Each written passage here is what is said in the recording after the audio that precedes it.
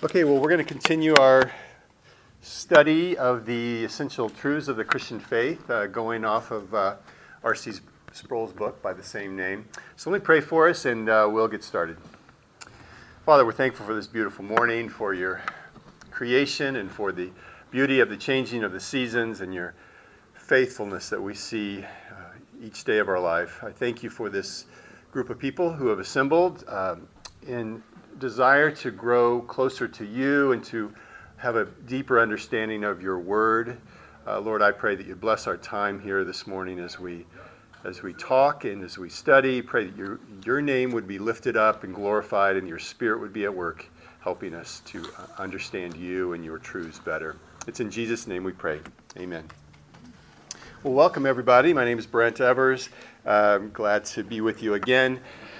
So today I've got just listed on the board there the topics that we're going to cover, the chapters we're going to cover, and as you know and as you've seen, we cover quite a bit of material each time.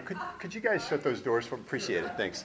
A lot of material, we kind of cover it in high overview, but the point is you're just getting these concepts into our minds. So as we read our Bibles, as we hear the Bible preached each Sunday morning, that you start to put it all together to understand really how God has worked through His Word and how He's teaching us through His Word. So today we're going to start a new section of the book called The Nature and Attributes of God, and these are the topics we're going to cover: the incomprehensibility of God, the triunity of God, also called the Trinity, the self-existence of God, the omnipotence of God, and the omnipresence of God. So when we read about God in Scriptures, one of the most common ideas we see is that He is beyond us. He is beyond the complete grasp of our finite minds. In Psalm 145, verse 3, we read, "Great is the Lord, and greatly to be praised, and His greatness is unsearchable." In the book of Job, we read, "Behold, these are but the outskirts of His ways, and how small a whisper do we hear of Him. But the thunder of His power, who can understand?" Isaiah writes, "For my thoughts are not your thoughts, neither are your ways my ways, declares the Lord. For as the heavens are higher than the earth, so are my ways higher than your ways, and my thoughts than your thoughts." The same idea is encountered in the New Testament. Paul, for example, writes, "Oh, the depth of the riches and the wisdom and the knowledge of God. How unsearchable are His judgments and how inscrutable are His ways. For who has known the mind of the Lord, or who has been His counselor?" That's from Romans 11. So the idea we encounter in passages like these is the doctrine of the incomprehensibility of God. This phrase is commonly misunderstood, so it helps to maybe begin by explaining what it does not mean. When we say that God is incomprehensible, we do not mean that He cannot be known or that we cannot know anything at all about God. God has revealed Himself to us, and therefore we can know something about Him. We know something of God through His general and His special revelation, as we've seen in previous lessons. So remember His creation, just like we see the beauty of the trees and we see what's going on in the changing of the seasons. His creation reveals truth about Him, and that would be general revelation, as we've talked about. Romans 1 is an example of general revelation. And His written word would reveal truth about Him, and that would be special revelation. It gives us more details about who God is and who we are in relationship to God. So it's important to note, however, that He has not revealed everything about Himself to us. We couldn't handle it. Instead, His revelation is according to our finite capacity. So when we say that God is incomprehensible, we do not mean that we cannot know anything at all about God. What we do mean is that we cannot know Him exhaustively and comprehensively. Why not? Well, the obvious answer is because God is God and we are not. God is infinite and we are finite. The finite cannot grasp the infinite. The finite cannot contain the infinite. And it's honestly simply prideful to think that our tiny little minds could fully comprehend an infinite God. And if we could, or if we had a God who we could fully comprehend, then he wouldn't be the true God. There are two truths about the Christian faith. In the simplest Christian truth, there resides deep insight that can occupy the minds of the most brilliant people for a lifetime. A childlike understanding of the gospel is possible, and yet, even in those simple truths, the simple truth of the gospel, deep thinking for your entire life can take you through your whole life, deep theologians. But secondly, even in the highest of theological thought, deep theology, we can never really rise above a child's level of understanding. The mysterious depths and the riches of the character of God. Even a child can understand the basic truths of the Bible, but the depths of God continue to amaze us for eternity. And I mentioned this in the first lesson. When we think about being born again, new creations, and studying the Word of God and having an appreciation and understanding of God, it will serve us well for the rest of our lives. But on into eternity. We will be eternal learners. So the better the foundation, the broader the foundation that we're able to acquire now, it will serve us on into eternity. We won't become omniscient, that we'll talk about next week. We won't become all-knowing when we get to heaven. God is God and we're not. But we will have the opportunity to continue to learn forever in an unencumbered way. You take away forgetfulness, you take away distractedness and all the things that frustrate us in the way we learn now. Or forgetfulness is my big thing right now. Like, I know I knew that. But what a blessing to be able to continue to learn and marvel of the things of God for eternity. Now, it's important to point out that the knowledge that God gives us of himself through revelation is both real and useful. He doesn't give us unuseful information. What he gives us is real and useful. And we can know God to the degree that he chooses to reveal himself. It's been said that the finite can grasp the infinite, but we can never hold the infinite within our grasp. We can't totally understand God, but we can grab hold of him and hold on to what he gives us. There's always more to God than we can apprehend. Deuteronomy 29:29 says, "The secret things belong to the Lord our God, but the things that are revealed belong to us and to our children forever." Martin Luther referred to these two aspects of God, the hidden and the revealed. The secret things, it says that the secret things belong to the Lord our God. There's a portion of the divine knowledge. There's a large portion of divine knowledge that remains hidden to our gaze. We live and work in the light of what God has revealed. These truths belong to us and to our children forever. So that's the end of incomprehensibility of God. Any thoughts? Think about any implications of this doctrine. When you think about the fact that we cannot fully understand God, what should our response be to that? Any ideas? Well, isn't it true we don't really fully understand each other, and even ourselves? Let alone. So, Yeah. We should not be alarmed that we don't know everything about God. Yeah. I think it brings a sense of awe to the fact that God is not, we're not able to understand him. Worship, I think it drives us to worship him. At the very least, it should encourage humility. Our God is infinitely exalted above us. We must understand our place as creatures in relationship to the Creator. So, for summary statements about the incomprehensibility of God, first, there is a profound meaning in even the simplest of Christian truths. Number two, no matter how deep our knowledge of theology, there will always be much about the nature and character of God that will remain a mystery to us. Number three, no human can have a comprehensive knowledge of God. And number four, this doctrine does not mean that we cannot know anything about God, that we can know nothing about God. It means that our knowledge is limited bounded by our humanity.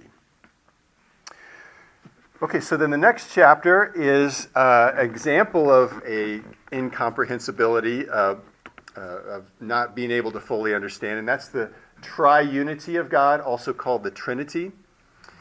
There are numerous passages that teach that God the Father, God the Son, and God the Holy Spirit are distinct persons, and yet each hold the attributes of deity.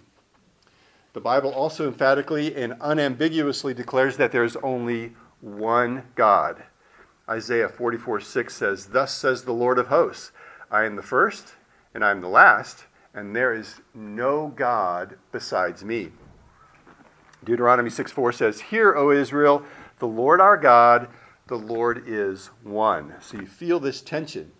Taking all Scripture into account, Orthodox Christian theology has always affirmed that the one true God is triune in nature, three co-equal and co-eternal persons in the Godhead. The triune God began to allude to this aspect of his nature right in the first chapter of the Bible, in Genesis chapter 1, verses 26 and 27. Listen to this. It says, "God said, 'Let us make man in our image, after our likeness.'" And then on in verse 27, it begins, "So God created man in his image. In the image of God, he created him." So we see God saying and creating singular and plural forms of nouns and verbs. It's just back and forth. God singular, let us make man in our image. And this may seem like confused grammar, but rather we are being taught from the beginning of Scripture that God is a plurality in unity.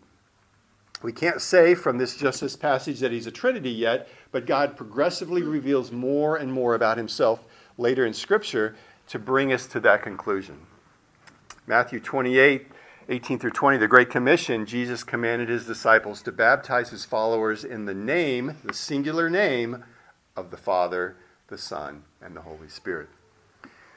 The term Trinity describes a relationship not of three gods, but of one God, who is three persons. Though the term Trinity is not found in the Bible, the concept is clearly there. Trinity does not mean tritheism, that there are three beings who together are God.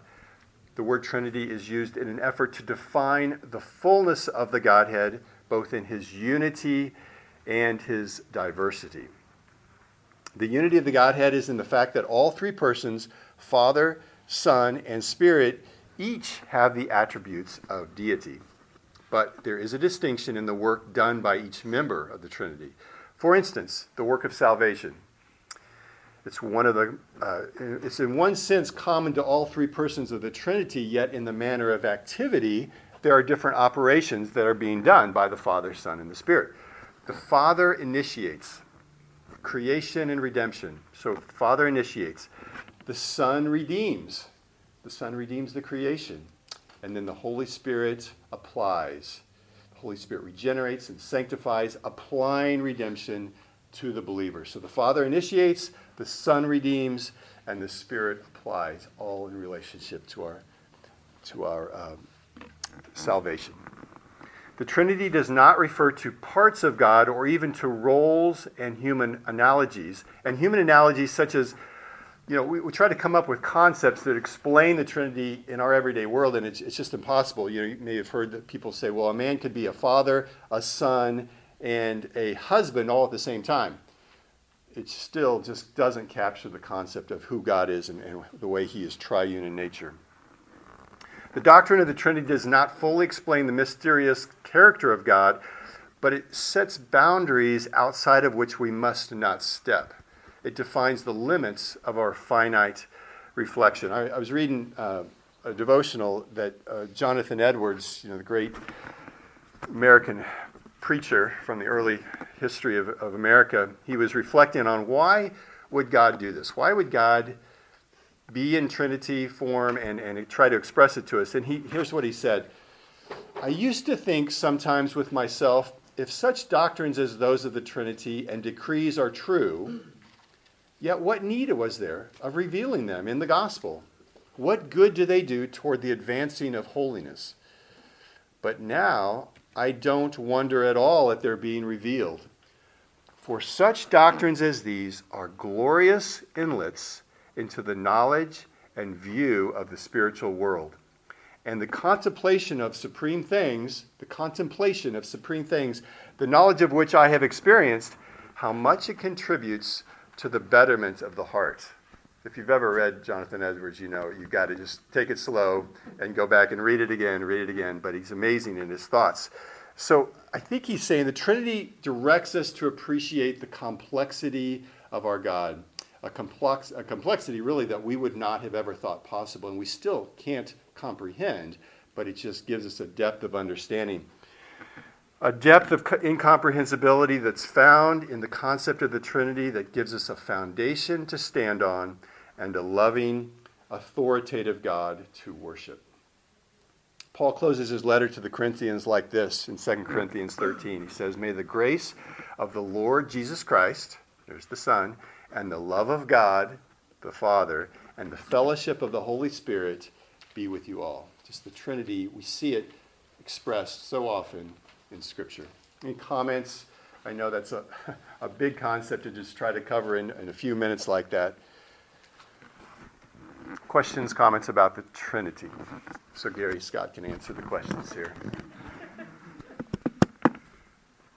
Why do you think some of the denominations want to poo-poo the Trinity? Yeah, that's interesting, isn't it? Yeah. Well, did you have any denomination thought, in particular you're wondering about, or? No. Well, for me, Mormon, I went into a Mormon all the time. Yeah. So Yeah. It's interesting how even like the Oneness Pentecostals, Jehovah's Witnesses, Mormons, really pervert Scripture in the fact that they don't want to make Christ actually God. They want him to make the Son of God a lesser role.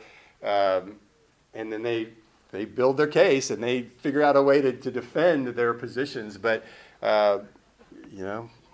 Satan has his ways of perverting the truth and distracting and misleading people away from the truth of the gospel. So, yeah, the modalism. So modalism is a heresy that I think the Oneness Pentecostals say that God the Father is in the Old Testament, and then Christ came, so God changed modes, moved into the role of the Son while he was here, and then he ascended, and then the role of the Holy Spirit took over. But we would disagree with that. That's not in Scripture. Just like I said, we can see the work of all three persons of the Godhead at all times in Scripture. So, okay, so then let's look at the self-existence of God. Genesis 1:1 says, "In the beginning, God created the heavens and the earth." In the beginning, God was there. God was before creation.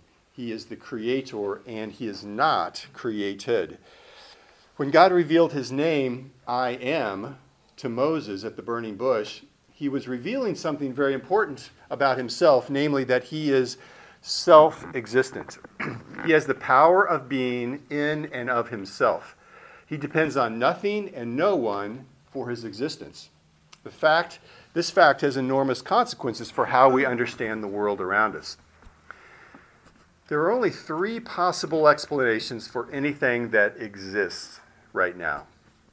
It's either self-created, or it's eternal, or it's created by something that's eternal. Well, the first one, self-creation, we can rule out right away. The idea of self-creation is a logical impossibility. Why? Because for something to create itself, it would have to be before it was.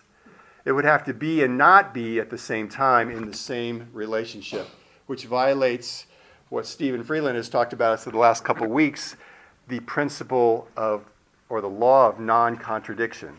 He would say, I'm Stephen Freeland and I'm not Stephen Freeland. You can't be both at the same time. So basically, it's a non-possibility of something to create itself. In contrast to self-creation, there's the idea of self-existence. And this concept is called aseity. You can see that word right there, aseity, under the self-existence of God. This is an obscure term, yet in this one little word, it captures all the glory of the perfection of God's being. What makes God different from people and from any other creaturely thing is that God and God alone has aseity. He alone exists by his own power. No one made him or caused him. He exists in and of himself. This is a quality that no creature shares. People are not self-existent. Nothing else is. Only God has the concept of self-existence. If anything exists now, something must have aseity. God must have the power of being within himself, and that is not derived from something outside of himself. God is eternal, and everything else is his creation. That's the only thing that makes sense. Dr. Sproul mentions one of the oldest and deepest questions of all. Why is there something rather than nothing? Why does anything exist? What is the point of it all? A necessary answer to at least part of that question is that because God exists. God exists in himself eternally. He is the source and the fountainhead of all being. He alone has within himself the power of being. Revelation 1:8 says, I am the Alpha and the Omega, says the Lord God, who is and who was and who is to come, the Almighty. Paul declares our dependence upon the power of God's being for our own existence when he says, in Acts 17:28, he says, in him we live and move and have our being. Only because of God, in him, do we have anything. Live, move, have our being. Any thoughts about the self-existence of God? It's the only thing that makes sense in this world that we live. Okay, so now we come to the omni attributes. The omni. Omni means all. So they characterize God as all-powerful, all-present, and all-knowing. Each of these involves the other two, and each provides a perspective on the all-embracing lordship of the true God. Omnipotence means all-powerful. It means that God is in total control of himself and his creation. Omniscience means all-knowing, which Pastor Greg will cover next week. It means that he is the ultimate criterion of truth and falsity, so that his ideas are always true. Omnipresence, or means all-present, that means that since God's power and knowledge extend to all parts of his creation, he himself is present everywhere. So together, these omni attributes define God's lordship, and they yield a rich understanding of providence, and salvation. I'm going to cover omnipotence and omnipresence, as you can see up there, and then next week, like I said, Pastor Greg will start with omniscience. So let's look at omnipotence. Omnipotence means that God holds all power over his creation. No part of creation stands outside the scope of his sovereign control. Just think about that for a second. No part of creation stands outside of the scope of his sovereign control. Scripture affirms God's omnipotence by saying that God does whatever he pleases. Psalm 115. Nothing is too hard for him. Genesis 18. His word is never void of power, so when he speaks, everything in creation obeys him. Isaiah 55. Of course, creatures do disobey God. That's the essence of sin. But God has control even over sinful actions. Genesis 45 is the story of Joseph and his brothers. And it's a reminder that Joseph recognized that his brothers' evil actions against him were under God's sovereign and good plan. What you meant for evil, God meant for good. He ordains sinful, disobedient actions for his good purposes. Doesn't cause them, he allows them. So his word always prevails, and we can trust that his prophecies always come to pass. Often people infer from these passages that God can do anything. When you see the omnipotence of God, it's just like there's nothing God can't do. God can do anything. But that doesn't really reflect the teaching of Scripture. There are some things that God cannot do. He cannot lie. He cannot perform any immoral action. Since God is perfectly holy and good, he cannot do anything evil. And since he is perfect truth, he cannot do things that are logically contradictory. His truth is perfect consistency of thought and action. God cannot do things inappropriate to his nature as God. Does that make sense to you? It may sound strange to say there's certain things God cannot do, but he cannot go against his nature and anything that would be related to that. He cannot allow sin or unholiness into his presence. That's why non-believers cannot go into his presence in heaven. They have to stand in the righteousness of Christ to be in the presence of God's holiness. So how could we define God's omnipotence more precisely? The basic definition of God's omnipotence is this, that he has complete and total control over everything. I think that covers it. Complete and total control over everything. This includes the smallest details of the natural world. We see things like the falling of a sparrow or the number of hairs that grow on our head from Matthew chapters 6 and 10. Even the events that we might call random, that we ascribe to chance, are really God at work. Proverbs 16. That includes not only the small things, but also the big things, which, after all, are accumulations of small things. I was thinking about 9/11 the other day and how just thinking about Israel and just how, I've been to Israel a couple of times and I was amazed at the level of security that they have in the airport, just everywhere. They are experts at security, and yet how did this happen? How did that security get breached with this attack that happened? And I thought of 9/11 and just all the seeming small things that got through that turned into a big catastrophe, and yet God has allowed that. God is in control of all that. So small things that lead to big things that God is going to use for his purposes. He determines what nations will dwell in which territory from Acts 17. He decides what king is to rule and when and where from Isaiah 44. He decides whether the purposes of a ruler will stand or fall from Psalm 33. And he ordained that wicked people would take the life of Jesus Christ so that sinners might live from Acts 2. God rules not only the important events of human history, but he also rules over the lives of individual people, the big and the small. He knits us together in our mother's wombs, Psalm 139.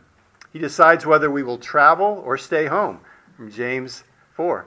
He controls even the decisions of wicked people. But he also exerts his power to save sinners, to bring forgiveness and new life, Ephesians 2, 8 through 10. Our salvation is entirely the work of God's power, not at all our own work. We believe in Christ because he has appointed us to eternal life, Acts 13:48, and because he has opened our hearts to believe the gospel, Acts 16. So his power is universal. It controls everything in the universe. For the Christian, God's omnipotence is a source of great comfort. We know that the same power God displayed in creating the universe is at his disposal to assure our salvation. If you ever doubt your salvation, if you start to question what God's going to do or if he's able, just really think about the fact that he's in control of every single thing going on at any given moment in this whole universe. We know that no part of creation can frustrate his plans for the future. Dr. Sproul said this years ago, and I read it again, and I just remember this. There are no maverick molecules in the universe. No maverick molecules that could possibly disrupt his plans. Taking it down to the basic elements of life, there's no molecule, no atom in this universe that's out of sync or out of God's control. The great hymn, "A Mighty Fortress is Our God," says, "Though powers and forces of this world threaten to undo, we will not fear." We can rest in the knowledge that nothing can withstand the power of God. He is the one and the only one who is almighty. Questions, comments about the omnipotence of God? Yeah, one kind of practical question. We live in a world today that totally rejects that. They don't only reject it, they think it's evil. You know, it's patriarchal, it's authoritative. So how do we, believing this to be true, how do we integrate that into, you know, other than just our own private belief when we go to the work site, when we go to the school, we go to our community, that are around people that totally despise that? How do we live that out? What do we do to affirm that, to demonstrate that? I'm going to let you comment on that too, but I was just thinking as far as pray for discernment and pray for words that might be helpful and hopeful for people that are really, just even during COVID, I mean, you just saw so many people living in fear. Yeah. And yet as believers, we rested in the confidence that God has got this. God's totally in control of this virus. You know, we don't have to live in fear. So just trying to carefully make comments or something about, you know, your faith. Always be ready to give a reason for the hope that you have with gentleness and respect. 1 Peter 3:15. What do you think, Gary? What's? I think that we're afraid of being canceled, so we tend to just keep that private. You know, we're not willing to get on the stage, you know, the public stage, and argue for that. And so I think that makes it difficult because we believe it in our head. We've been taught that, and yet everything around us denies that, and we don't know what to do. And I think we're just afraid, ill-equipped to address that. Well, at least we can remind each other. Yeah. Because we can start to get sucked into the fear or whatever. So just, you know, families reminding each other, bodies of Christ reminding each other what is true about God and his power, and resting in that is a good start. But, you know, like you said, be ready to give hope to people that might recognize, why aren't you freaking out like everybody else is? Like, well, here's why. Here's what I believe. Here's what Scripture says. Here's my hope. That's good thought, Gary. Stand firm. Stand firm. Amen. Okay, so then the last one is that we're going to cover today is the omnipresence of God. Omnipresence defines God's presence in every place and every time. To say that God is present is to say that he is here with us. Really here, not absent.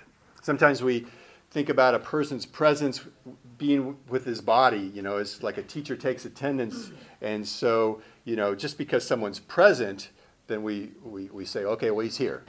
But that isn't always the case. You know, what if Johnny's sleeping through class, you know? But God does not have a body. He is immaterial, so how can we tell when God is present or absent? Scripture's answer is that God is present everywhere.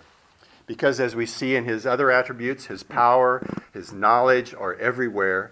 If every event everywhere takes place by God's power, and if he has exhaustive knowledge of everything his power has brought to pass, then certainly he is not absent, but present in each event. Though his presence is not quite the same as the presence of of physical beings, God's omnipotence and his omniscience imply his omnipresence. His omnipresence is a presence both in place and in time. Both place and time. Psalm 139 indicates that God is present in every place. He is the creator of the heavens and the earth, and so he is in every location. He's also the creator of time, the one without beginning or end. So he has been present in the world since its creation, and there will never be a time from which he is absent. In Scripture, he freely enters history and interacts with creatures. We see that, we call them Christophanies, where Christ would show up in different aspects of the Old Testament just for a purpose. Supremely, he entered human history as Jesus Christ, born of the Virgin, where he died, rose again to save people from their sins, including us. So God's omnipresence is not just a theoretical conclusion, it's a precious truth of redemption. Although we have sinned and deserve God's judgment, God comes to his faithful people and declares to them, I will be with you. This means that God is here wherever we are, but also that God is on our side. He is with us, not to destroy us, but to forgive and to save us from sin. So this with you, this redeeming divine presence is found often in Scripture as his gracious promise. To Isaac, God said, I will be with you and I will bless you, from Genesis 26, verse 3. And that language often forms the basis of God's redemptive covenant. The heart of the covenant, God's redemptive promise, is that I will be your God and you will be my people. A precious togetherness of God with his people. Another aspect of God's omnipresence, the omni relates to not only the places where God is, but also to how much of him is in any given place. He's not only there, how much of God is there. God is not only present in all places, but he is fully present in every place. This is called his immensity, the omnipresence of God, immensity. His immensity does not refer to his size, but to his ability to be fully present everywhere. The doctrine of God's omnipresence appropriately fills us with awe. In addition to the reverence it engenders, the doctrine also proves to be comforting to believers. We can also be certain of God's undivided attention. We don't ever need to stand in line or to make an appointment to be with God. He's given us direct access to himself through prayer for every single believer. This doctrine is not at all comforting to the non-believer, however. There is no place to hide from God. There is no corner of the universe where God is not. The wicked in hell are not separated. Think about it. People think, well, I'm going to go to hell and I want to get away from God. They're not separated from God there. They're separated from God's goodness, God's benevolence. His wrath is with them constantly. Even in hell, God is there bringing justice to the wicked. It should not surprise us that a biblical name for Jesus is what? Emmanuel, God with us. As the Old Testament tabernacle was a place for God to dwell with his people, so Jesus, the Son of God, came and tabernacled among us, from John 1. So God is present throughout heaven and earth, everywhere, to carry out his purposes. So here are 4 summary statements for the omnipresence of God. Number 1, only an infinite spirit can be omnipresent. Number 2, God is not bound by time or space. His being transcends time and space. Number 3, God's omnipresence includes his immensity, by which he is able to be present in his fullness at all times and in all places. And number 4, God's omnipresence is a comfort to the believer and a terror to the unbeliever. Okay, so that's all I have today. Next week, Pastor Greg will be here to begin the next 4 sections, I believe. Questions, comments, anything else we could discuss before we're done? We have a few minutes here. Very good. Well, let me pray for us and we'll head to service. Lord, thank you for this morning and these attributes that we see in your nature that we are overwhelmed by, in a sense, and yet comforted by, Lord, as you've made them very clear in Scripture. And help us to rest in these truths that will guard our hearts and minds in Christ Jesus. And as Gary has said, that, Lord, we pray that we would be able and willing to express these attributes to others as they might be in hard times or in tough situations. Lord, I pray that you would bless each one of us here, and as we move into our time of worship in the worship service, I pray that you prepare our hearts and minds, that we would worship you in spirit and in truth, that you'd bless our time together. In Jesus' name we pray. Amen.